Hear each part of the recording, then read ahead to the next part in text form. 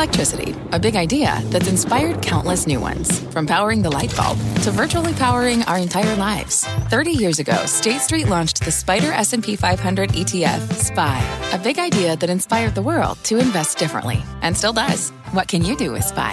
Before investing, consider the fund's investment objectives, risks, charges, and expenses. Visit ssga.com for a prospectus containing this and other information. Read it carefully before investing. SPY is subject to risks similar to those of stocks. All ETFs are subject to risk, including possible loss of principal. Alps Distributors, Inc. Distributor. Bring in show music, please. Hi, I'm CNBC producer Katie Kramer. Today on Squawk Pod, the lawsuit shaking up credit card C-suites, how MindGeek's illegal pornography and the payment tools that enable it could shift an entire industry. We're hearing from the investor who brought it to the forefront of business news, Bill Ackman. The ultimate regulator is actually Visa, right? Visa tomorrow could shut down MindGeek. And more from Ackman, the Pershing Square billionaire's take on the recession debate and how we can dig ourselves out of inflation. I totally agree that we are not in a recession right now, and if we are smart about how we manage interest rate policy, we can kill inflation and the economy can continue to succeed. Plus, China saber-rattling. If Pelosi visits, the U.S. will, quote, pay the price. As House Speaker Nancy Pelosi is set to visit Taiwan. If President Biden hadn't sort of said, I don't think she should go, I don't know whether China, maybe they saw that as kind of an opening.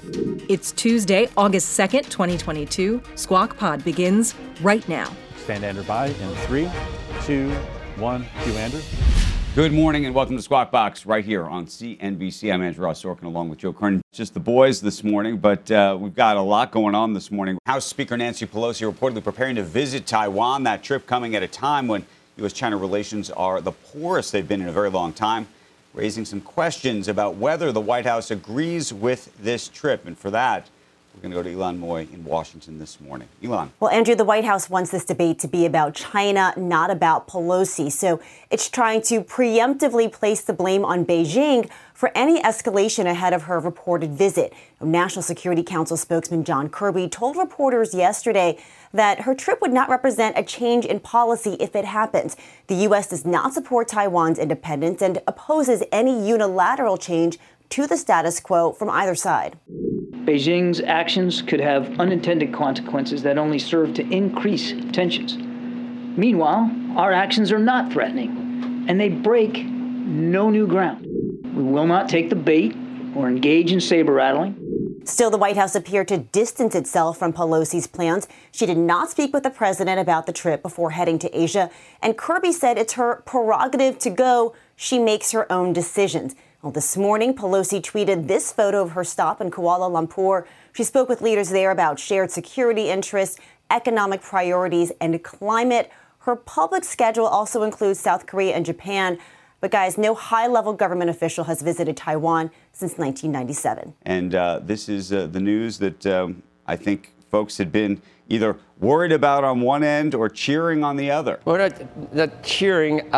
It's a weird sequence the way it happened, where Congress is allowed. Executive branch do not visit Taiwan, but it's not unheard of for Congressmen. She's been there before. Other Congress, they've been to Taiwan quite a bit. The Speaker hasn't been there for 25 years, since Newt Gingrich. But once, if President Biden hadn't sort of said, I don't think she should go, I don't know whether China then would have, maybe they saw that as kind of an opening to, well, we can wedge ourselves between President Biden and Speaker Pelosi, both, leading Democrats, top Democrats. I don't know. It's all very. The Journal's piece today kind of bellicose to some extent, Andrew, in that it says that when President Biden recently has said we would defend Taiwan, and then it's been walked back by people in the administration, by staffers. There's been no change in the one China policy. But if they really do, I don't know, stop her plane or do something like that, then it might force the hand that they don't. It doesn't seem like Taiwan reunification at that point is going to be a planned, orderly, peaceful thing. It looks like they may take it upon themselves to do it. And then people are saying we need to actually not act on it, but make it policy what President Biden has said on 3 occasions. this is the story, and it's affecting financial markets, the Taiwan story, Andrew. 100%. And why don't we go and bring Eunice Yoon into this conversation right now? She's in Beijing this morning, her evening, of course, to get more reaction from China. Eunice, what are you hearing on the ground? Well, most people across Asia at this point are just waiting and watching to see whether or not Speaker Pelosi is going to touch down in Taiwan today. Now, the Taiwan media say that while she's in Taipei, Speaker Pelosi is going to be meeting with President Tsai Ing-wen. She will be visiting other government officials, and then she'll discuss human rights with local activists, including some who've come from Hong Kong. Meanwhile, of course, China sees Pelosi's visit as a challenge to its national sovereignty because China claims Taiwan as its own. The foreign ministry today said that if Pelosi visits, the U.S. will, quote, pay the price. Now, we're already getting a little bit of a sense of how Beijing could react. Taiwan officials have said that Chinese fighter jets have flown very close to the median line in the Taiwan Strait. Chinese state media have been quoting a military official, or an expert, saying that the PLA is preparing for all scenarios, including a local conflict turning into a comprehensive confrontation. And then there is some economic pressure that we're starting to see on Taiwan companies. China has said that it's banning exports from 100 Taiwan food suppliers. They're not saying that it's because of the Pelosi visit, instead citing some problems with import documentation, but most people believe that these two situations are linked. Guys? Hey, before you go, help us with this. You know, there's a lot of debate in the United States, obviously, about whether she should go, but oftentimes the conversation turns into not whether she should go, but the timing of this visit, given the politics of the moment in China, given President Xi's own future. Can you just contextualize that? Yeah, absolutely. She was supposed to be coming out here in April. Of course, she caught COVID. Even at that time, Beijing wasn't happy about it. But we're kind of getting closer and closer to a very important political event in China in the fall. The political leadership is expected to have a reshuffle. President Xi Jinping is expected to get a third unprecedented term. So because of that, he needs to be seen as a very strong leader. And so you have that dynamic going on, where that the calculation is that he needs to show the public here that China is strong and will stand up to the Americans. And then other problems that the Chinese are currently having to deal with is that British lawmakers are now reportedly talking about coming to visit Taiwan at the end of the year. And there might be other Western leaders who would be emboldened to visit Taiwan later this year. And that's the exact scenario that China would not want to see. Eunice, that's what I'm trying to figure out is how President Xi would appear, I don't know, to the entire planet. Wouldn't he appear stronger if there was calm before this? And he's a sober leader that realizes China is in its ascendancy. Or does he actually use it as an opportunity to divert attention from some of the domestic problems, like a slowing economy and the COVID lockdowns and the real estate bubble? All these things are mentioned in the journal, that he could stir up some nationalist fervor in anticipation of it. But for me, it seems like it's his third, this isn't his first trip around the block. This is his third time that he's going to be appointed. And at that point, I would think he'd want to be seen as sort of a stable, mature, wise leader and have calm before this happens. What do you think? Well, I mean, it's very difficult to say. I mean, obviously, President Xi is going to want to look very strong. But if he does take, as you're suggesting, possibly a calculated bet that he wants to, go ahead and maybe have some military move on Taiwan or something like that, then he also has to think about the detrimental effect that could have on China. So, he does have to manage this economic situation, which is currently not going very well. The relationship with the U.S. is kind of in the doldrums. He's not being seen as the best when it comes to zero COVID. A lot of people very frustrated, even though they don't necessarily talk about it publicly. So he's kind of managing a situation which is very difficult. So he wants to make sure that he projects himself as strong, but doesn't put China in a situation where the economy and society starts to turn on him ultimately and on the Chinese Communist Party. Right. Eunice Yoon in Beijing this morning. Thank you for breaking it down for us. Appreciate it. Joe? Hi, thanks, Andrew. Coming up, Twitter report. As a does he care about being a statesman? Andrew, that's what I would think that for me, that's the way I'd handle it. Wouldn't you? We're not. I think and by the way, maybe he's going to be forced to handle it as a statesman in this moment. Right. You know, my view about this is sort of the priority of when you decide to pick your fights. And, is this one of these moments where we're doing it just for kicks? Right, but it's too late. Right? You but agree the relationship it's too late for her to back down. Maybe, but the situation in China is I think there's the human sort of dynamic of respect is considered super important. Now, I know that a lot of people don't respect the Chinese, but I do think that if you're trying to have a relationship, recognizing that they're different cultures and the like, but I know if I say these things, I'm going to be described as some kind of, panda hugging something or other. I don't know. Right. I don't know. They're pretty cute. I mean, it's hard not to. And the Cincinnati Zoo has had great success over the years with I know a little bit about that. Next on Squawk Pod, a hard look at corporate accountability. Hedge fund investor Bill Ackman is furious at Visa for working with an internet giant known to have hosted child pornography. A board has an obligation to have a monitoring system in place to make sure that that product or service is not causing harm. He took to Twitter, and now he's on Squawk Box with Justice Defense Fund founder Layla Micklewade. PayPal immediately withdrew their services from MindGeek completely. Heinz and Unilever has disengaged with them. Every legitimate corporation has stopped doing business with MindGeek, but Visa persists. That conversation is right after this. What's on the horizon for financial markets? At PGIM, it's a question that over 1,400 investment professionals relentlessly research in pursuit of your long-term goals. Specialized across asset classes, but united in collaboration, our teams provide global and local expertise. Our investments shape tomorrow, today. Pursue your tomorrow with PGIM, a leading global asset manager.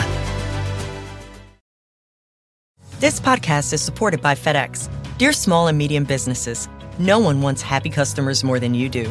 That's why FedEx offers you picture proof of delivery, packageless and paperless returns, as well as weekend home delivery to 98% of the U.S. on Saturday and 50% on Sunday. See the FedEx service guide for delivery information. FedEx Ground service is also faster to more locations than UPS Ground. See what FedEx can do for your business. Absolutely, positively FedEx.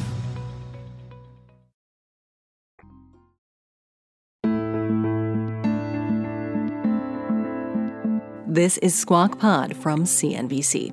And this next conversation is about the shocking legal case against Pornhub's parent company MindGeek and Visa. A warning before you listen to this, we delve into the disturbing world of child exploitation and sex trafficking. Yesterday on this podcast, we brought you a discussion with the attorney representing a woman suing MindGeek for posting explicit videos of her recorded when she was just 13 years old.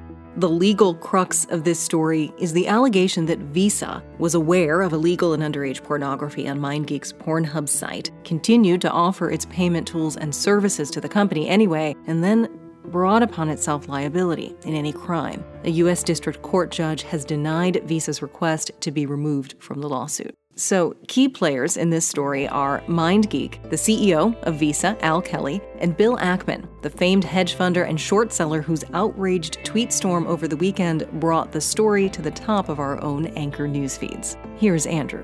In a statement to CNBC, a Visa spokesperson said, "This pretrial ruling is disappointing and mischaracterizes Visa's role in its policies and practices. Visa will not tolerate the use of our network for illegal activity." Joining us now to talk about all of this in an exclusive interview is Bill Ackman, CEO of Pershing Square. He has taken a vocal stance against Visa and MindGeek over this lawsuit.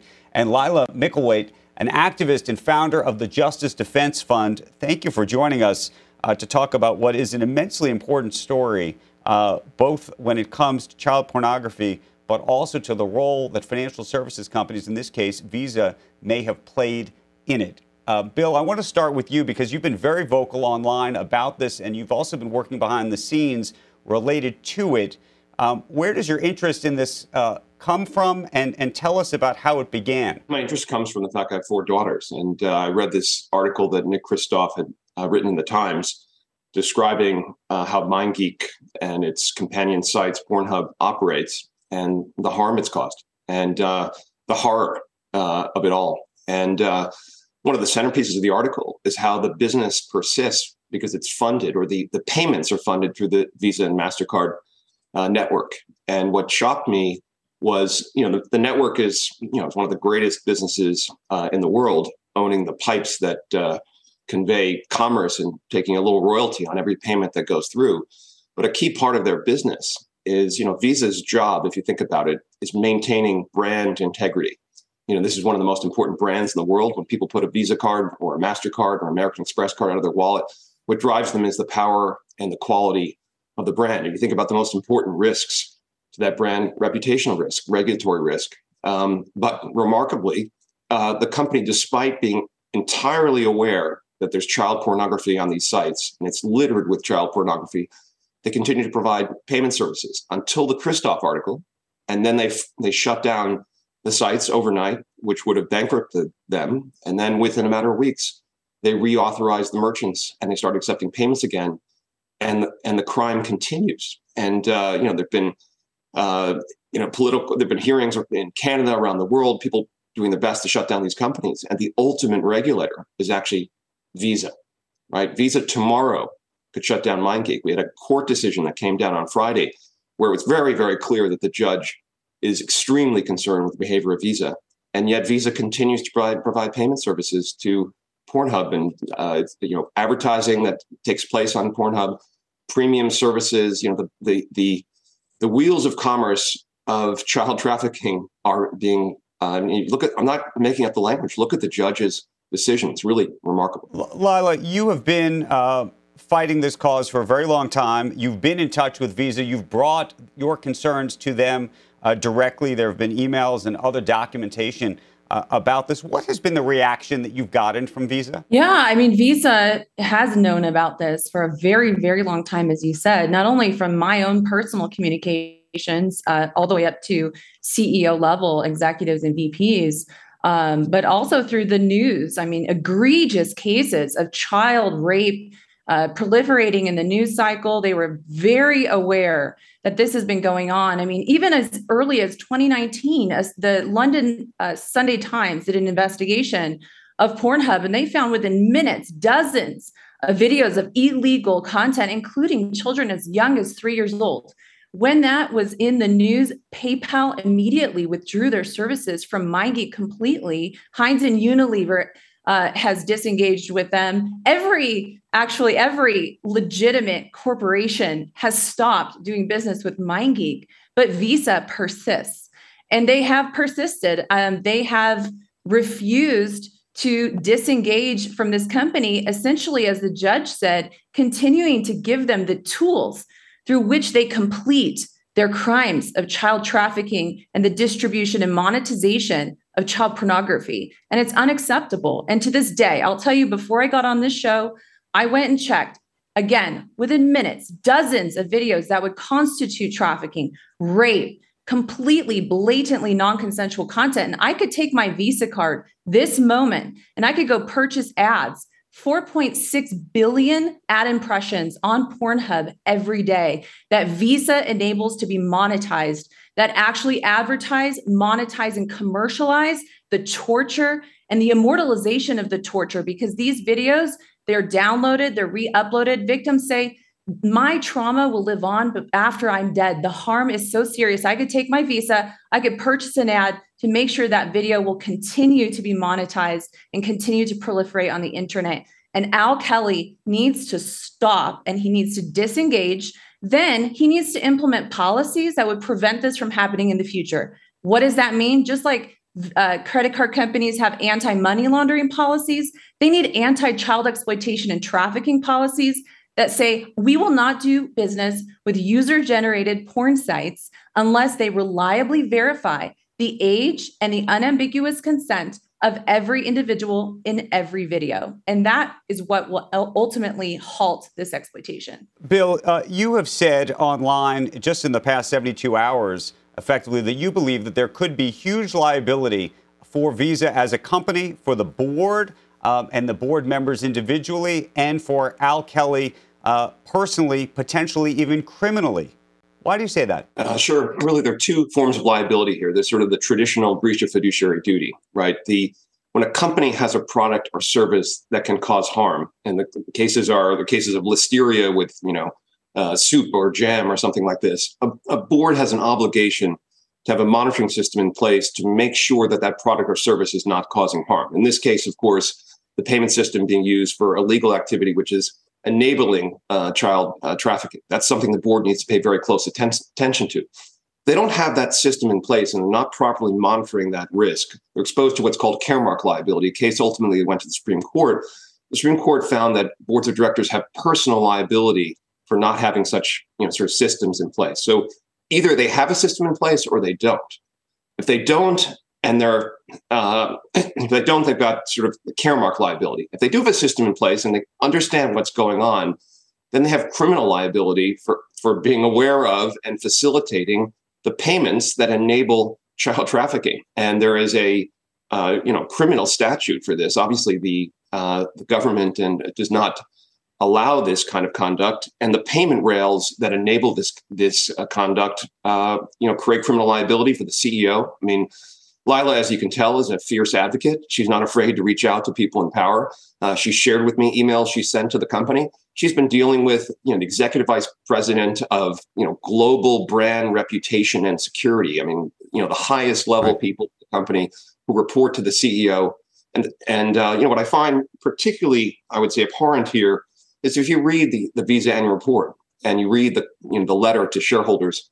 Again, another example of a company, what I would call it virtue signaling, talking about how they care about communities, how they care about empowering sort of economically disadvantaged people. And maybe they say that in writing, but here's a way, if you think about the worst harm, economic, physical, mental harm you can impact upon a human being, it's having a child trafficked, and having their video of their rape appear. I mean, it's hard to even talk about.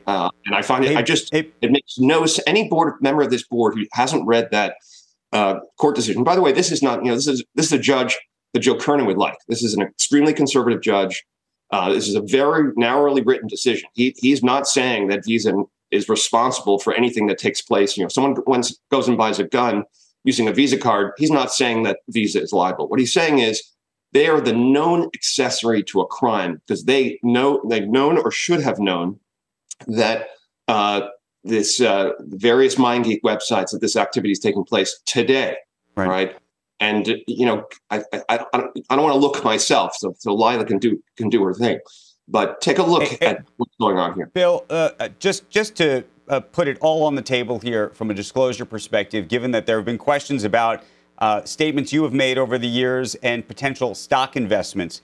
Do you have a short position, a long position in anything related to this? In Visa, MasterCard, American Express, any type of retailer that you think would either benefit or get hurt from this in some way that I can't even that I don't even know about? Absolutely not. We own 7 stocks. They're publicly disclosed. I guess Lowe's takes Visa and MasterCard. Okay. But so does restaurant Burger King, use the payment system. But I have no economic involvement here whatsoever, zero. And it's unfortunate that I can't actually advocate on behalf of something that's the benefit of humanity without people assuming I have some side interest. As you know, we gave up short selling a number of years ago, and actually, if I could do it all over again, we would have run the Herbalife campaign without having an economic interest, and the company would have been bankrupt and the victims would have been protected a long time ago. Unfortunately, if a short seller has an economic stake, people assume what they say is not true. So in this case, absolutely no economic interest whatsoever of any kind, period. And you don't intend to? I have no interest whatsoever.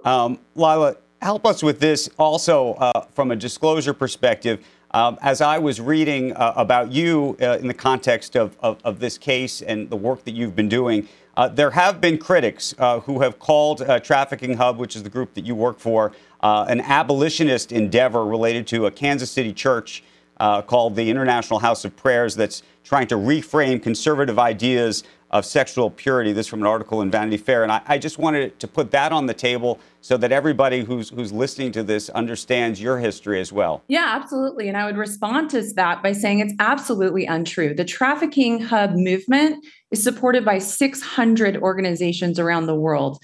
Sex workers and those in the porn industry have been vocal supporters. The queen of porn, the most famous porn star of all time, has been very vocal in supporting. We have 2.2 million people who have signed the petition to shut down Pornhub and hold its executives accountable from 192 countries. And this is not about legal consensual pornography. This is about sex crime scenes masquerading as pornography on the world's largest porn sites. And this is in the interest of the porn industry itself. So we're now out here to put an end to legal pornography. We're here to put an end to rape, filmed rape, child sexual abuse that's being monetized on mainstream pornography sites, namely Pornhub. Lila, we're talking about Visa right now, but one of the questions invariably that comes up is, where is MasterCard on this? But also, what about the internet service providers that effectively allow access for the public to get to these sites, and what kind of culpability, accountability you think they should be held to? Absolutely. Listen, MasterCard is still doing business with MindGeek as well. And I've been in touch with their executives in the same way. The former CEO recognized child pornography on the site, child sexual abuse material, and they stopped doing business for a time. They have reinstated their business with the advertising arm of MindGeek, which is how they make 50% of their revenue.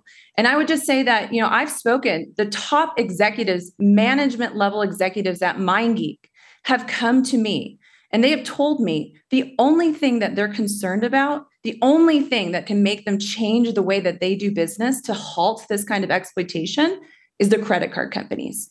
That is their main concern. And that is why Visa and MasterCard have the most power. They have more power over the situation than government legislation. The moment that they enact policies that require agent consent verification for every person in every video, immediately this company will fall in line.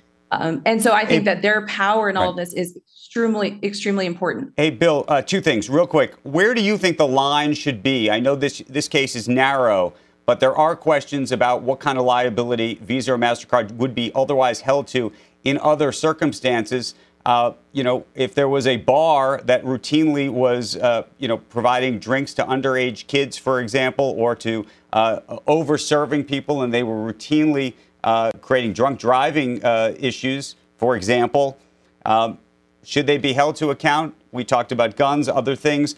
Where do you think the line should be for this? The line should be extremely narrow.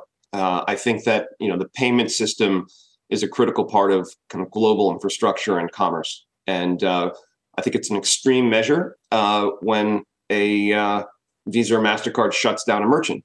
But if a merchant's business is fundamentally illegal, actually, it's a pretty simple way to think about it. When online poker was illegal, and it's still illegal in various places, Visa and MasterCard didn't provide payment support for those sites. Pretty straightforward, right? When if you have a site selling heroin and cocaine online, I guarantee you that MasterCard and Visa isn't providing payment support. And if you have a site where people are putting up videos where children are being raped, or anyone is being raped, by the way. And by the way, the site's also filled with adult unconsensual videos and rape and other problems. On the most egregious front, you focus on the kids. My focus here has been on, Visa and MasterCard are both culpable, but here we have a judge that's rendered a decision against Visa, and it's very, very clear what the facts are. Read where the judge is coming from. I encourage everyone to read the decision. I find it extraordinary that a company that really, Visa doesn't actually do very much. Okay, think about their business model. It's a brand. They've got some pipes. They authorize and deauthorize merchants, and then they figure out which sports teams to sponsor. Whether the Olympics, and they fight with MasterCard over that. That's fundamentally their business model. And so the thing they need to focus on, what the board needs to focus on, is their reputation, and regulatory risk. And by the way, let's not put aside the economic loss here for a second. right? There's a case making its way through the courts now in federal court where the victim is suing. And this is going to be a jury trial, okay? We're actually making sure, in many cases you have a class action lawyer gets together a group of people. That's great for the defendant because they can settle the case pennies on the dollar. It's great for the lawyer because they can make a windfall. In this case, you got a great law firm, Brown and Rundick. You got one plaintiff, their first test case, make its way through the courts. How do you think a jury is going to react here? Yeah, I would add that, this is one plaintiff, but I have victims reaching out to me on a very regular basis. I've been in touch with hundreds. Right. And so Visa needs to realize the liability. The floodgates have been opened with this decision. And I guarantee you, you're going to see many lawsuits following this one. This is not the end for Visa. Cheese will be next. Lila, we are going to press pause for a second and thank you. And Bill, we're going to come back with you after the break to continue a little bit of this discussion, as well as talk about the markets, inflation, and what you think is happening next in our economy. Squawk Box coming right back after this. Thanks. This podcast is supported by FedEx. Dear small and medium businesses, no one wants happy customers more than you do. So you need a business partner just like you. Like FedEx, who understands your passion for serving your customers because they have the same commitment towards you. That's why FedEx offers you picture proof of delivery, packageless and paperless returns, as well as weekend home delivery to 98% of the U.S. on Saturday and 50% on Sunday. See the FedEx service guide for delivery information. What's more, FedEx Ground is faster to more locations than UPS Ground. Trust FedEx for timely deliveries. See what FedEx can do for your business. Absolutely, positively FedEx. Sometimes it takes a different approach to help you unlock your true potential. With Capella University's game-changing FlexPath learning format, you gain relevant skills you can apply to your career right away. Earn your degree from an accredited university and be confident in the quality of your education. Imagine your future differently at capella.edu. Capella University is accredited by the Higher Learning Commission. Learn more at capella.edu/accreditation.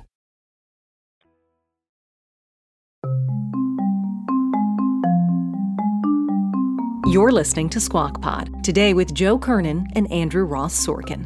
Here's Andrew. We are speaking this morning with Pershing Square's CEO, Bill Ackman.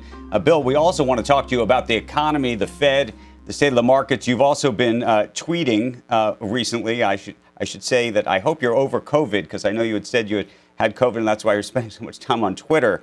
But you've had a lot of very strong views about inflation and about where the economy is headed. What's your current take about the economy itself, but also where the stock markets are in terms of fairly valued or not? Yeah, I think the economy is actually quite strong right now. The question is where it's going to be in 6 months and 12 months. But we're at full employment. There are plenty of jobs available. Wages are going up. Howard Hughes, company we own, is opening a kind of food hall, the John George Food Hall at the South Street Seaport. We've had to hire 600 people, and they've been working really hard to do it.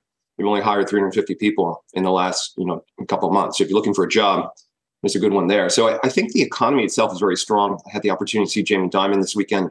I apologize. I still am a little congested from COVID. And Jamie talked about, number one, this is the lowest default rate period in history for the consumer part of the bank, and that they're full spectrum of people that they, support are rich, that bank with JP Morgan and Chase and so on, are in the best position they've ever been. So I think we've got, well-capitalized consumers for the most part, although I do think lower income people are getting a lot of pressure from higher gas prices, higher food prices, higher rental rates. And I think the biggest problem for the economy is inflation. And inflation is roaring.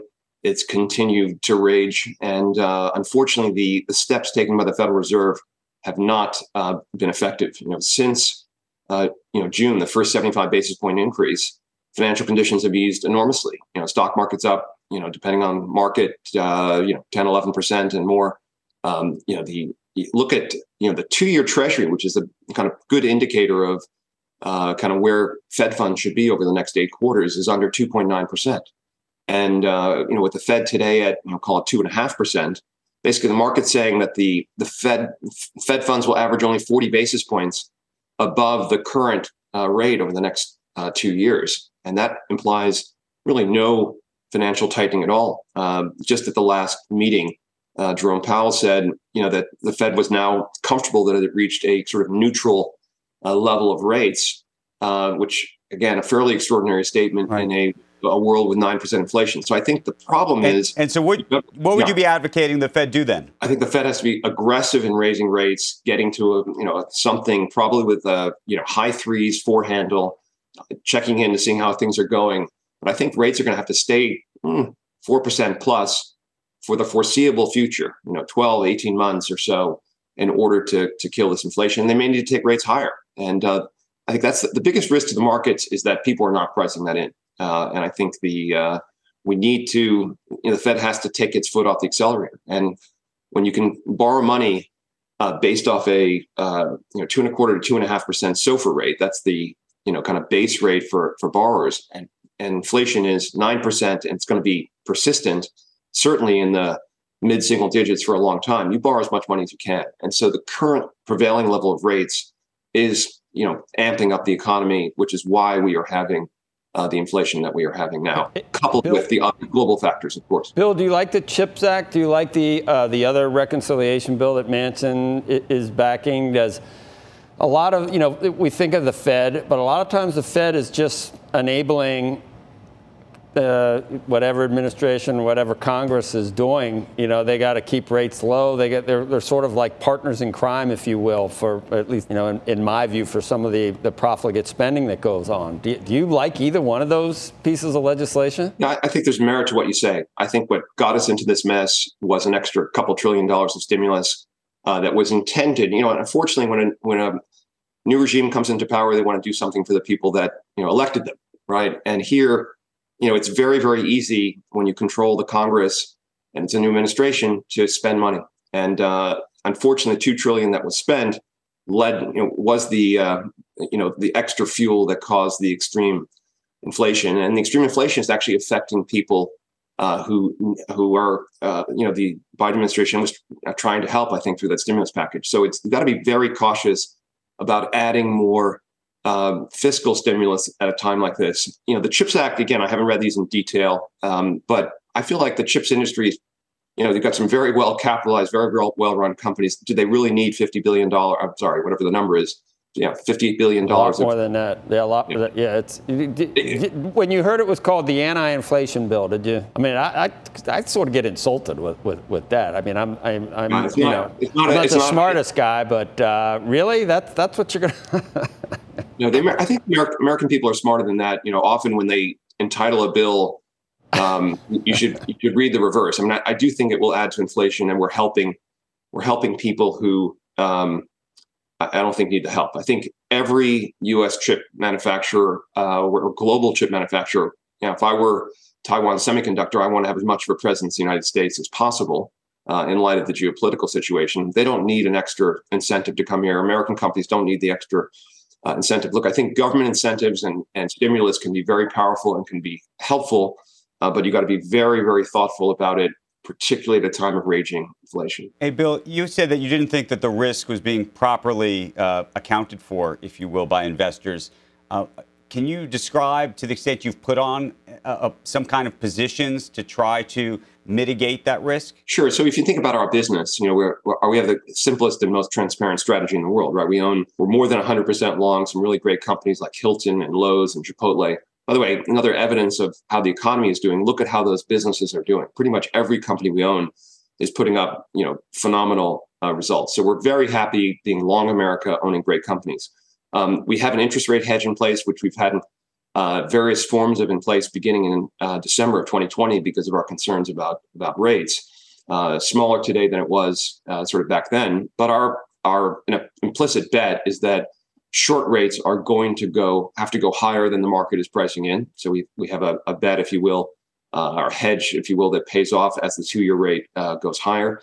And we also have a hedge where if 30-year rates remain and go higher than people expect, the rate on a 30-year Treasury, we also profit. And that's kind of a hedge against the hedge. If the Federal Reserve doesn't do the right thing in raising rates quickly, inflation is going to become very persistent. And it's going to affect how people think about long-term interest rates. I think we're headed toward a period of persistently higher rates. I mentioned in one of my tweets, one of our companies, I had a board meeting recently, and the accounting firm, which will remain nameless, upped their rates year on year. This is for a global major business, 6%. And they said, I've never actually seen this in years serving on boards of directors, they described 5 percentage points of the 6 as due to inflation, wage inflation and otherwise. And so if you think about accounting firms contractually building in a 5% increase for inflation, there's another 1% for a change in scope in the agreement, in the assignment. Well, that's going to be certainly persist for the year of the contract. But every business, you're seeing this in wage agreements, you're seeing this in union agreements. Chipotle seeing it in the price they have to pay for their workers. So we think the wage inflation spiral is underway. We think you couldn't have it more in the mind of every consumer in America of every income level, the impact that inflation is having on them, the sticker shock when you go into the supermarket and want to buy an avocado. And yes, the organic ones are some crazy price, and so you trade down, if you will. Right. But it is the greatest threat to the economy. And so our view is if the Fed is aggressive on short-term rates, another interesting fact I'll mention, on this GDP sort of number, people talk about GDP on a real basis. So when the deflator, that is the inflation factor, is something approaching 9%, in order to have positive GDP growth, you got to have nominal spending, nominal growth in excess of 9%. It's almost impossible. So what's interesting is as inflation comes down in the next couple of quarters, and I think it could come down a couple hundred basis points or whatever, that will actually, if nominal spending growth continues at what we expect it to, you're going to start to see positive real GDP growth again. And so clearly not a recession. So I totally agree that we are not in a recession right now. And if we are smart about how we manage interest rate policy, we kill inflation and the economy can continue to succeed. If we continue the way we're on, we have a major, major economic problem. Bill, we want to thank you for joining us for this lengthy conversation. We appreciate your perspective on all of it, for bringing this visa issue to our attention. Before we go, and just very quickly, because I just want to make sure, I know we'd gone through the disclosures around stock, but somebody had just asked whether you are financing or plan to finance any of the lawsuits against Visa in the future or other credit card companies, either charitably or otherwise. And I just wanted to put that on the record if I could. Yes, to date, we've done nothing. Just yesterday, I had a conversation with Michael Bowie, who's the lawyer at Brown Rudnick. And I asked them how they've been financing the litigation.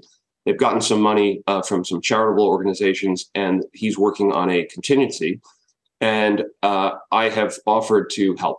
And so I expect we want the victims here to have counsel that's not incentivized to settle, if you will, because we think there needs to be major. First of all, I think there's an example to be made here.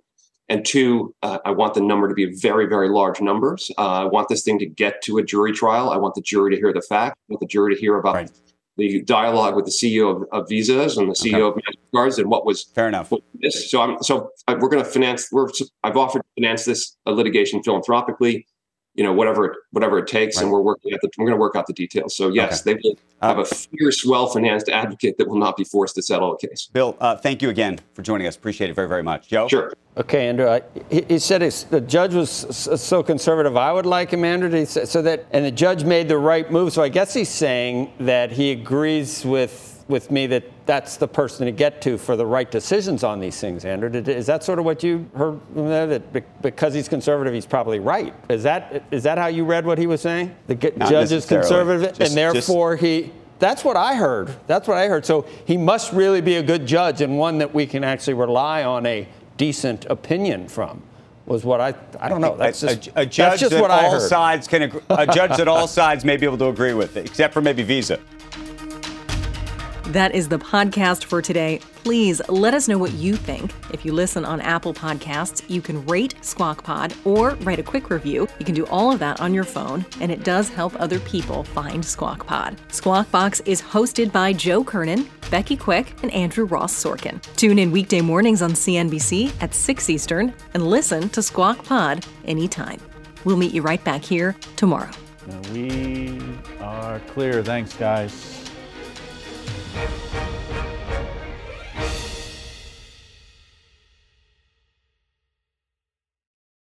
This podcast is supported by FedEx. Dear small and medium businesses, no one wants happy customers more than you do. That's why FedEx offers you picture proof of delivery, packageless and paperless returns, as well as weekend home delivery to 98% of the U.S. on Saturday and 50% on Sunday. See the FedEx service guide for delivery information. FedEx Ground service is also faster to more locations than UPS Ground. See what FedEx can do for your business. Absolutely, positively FedEx.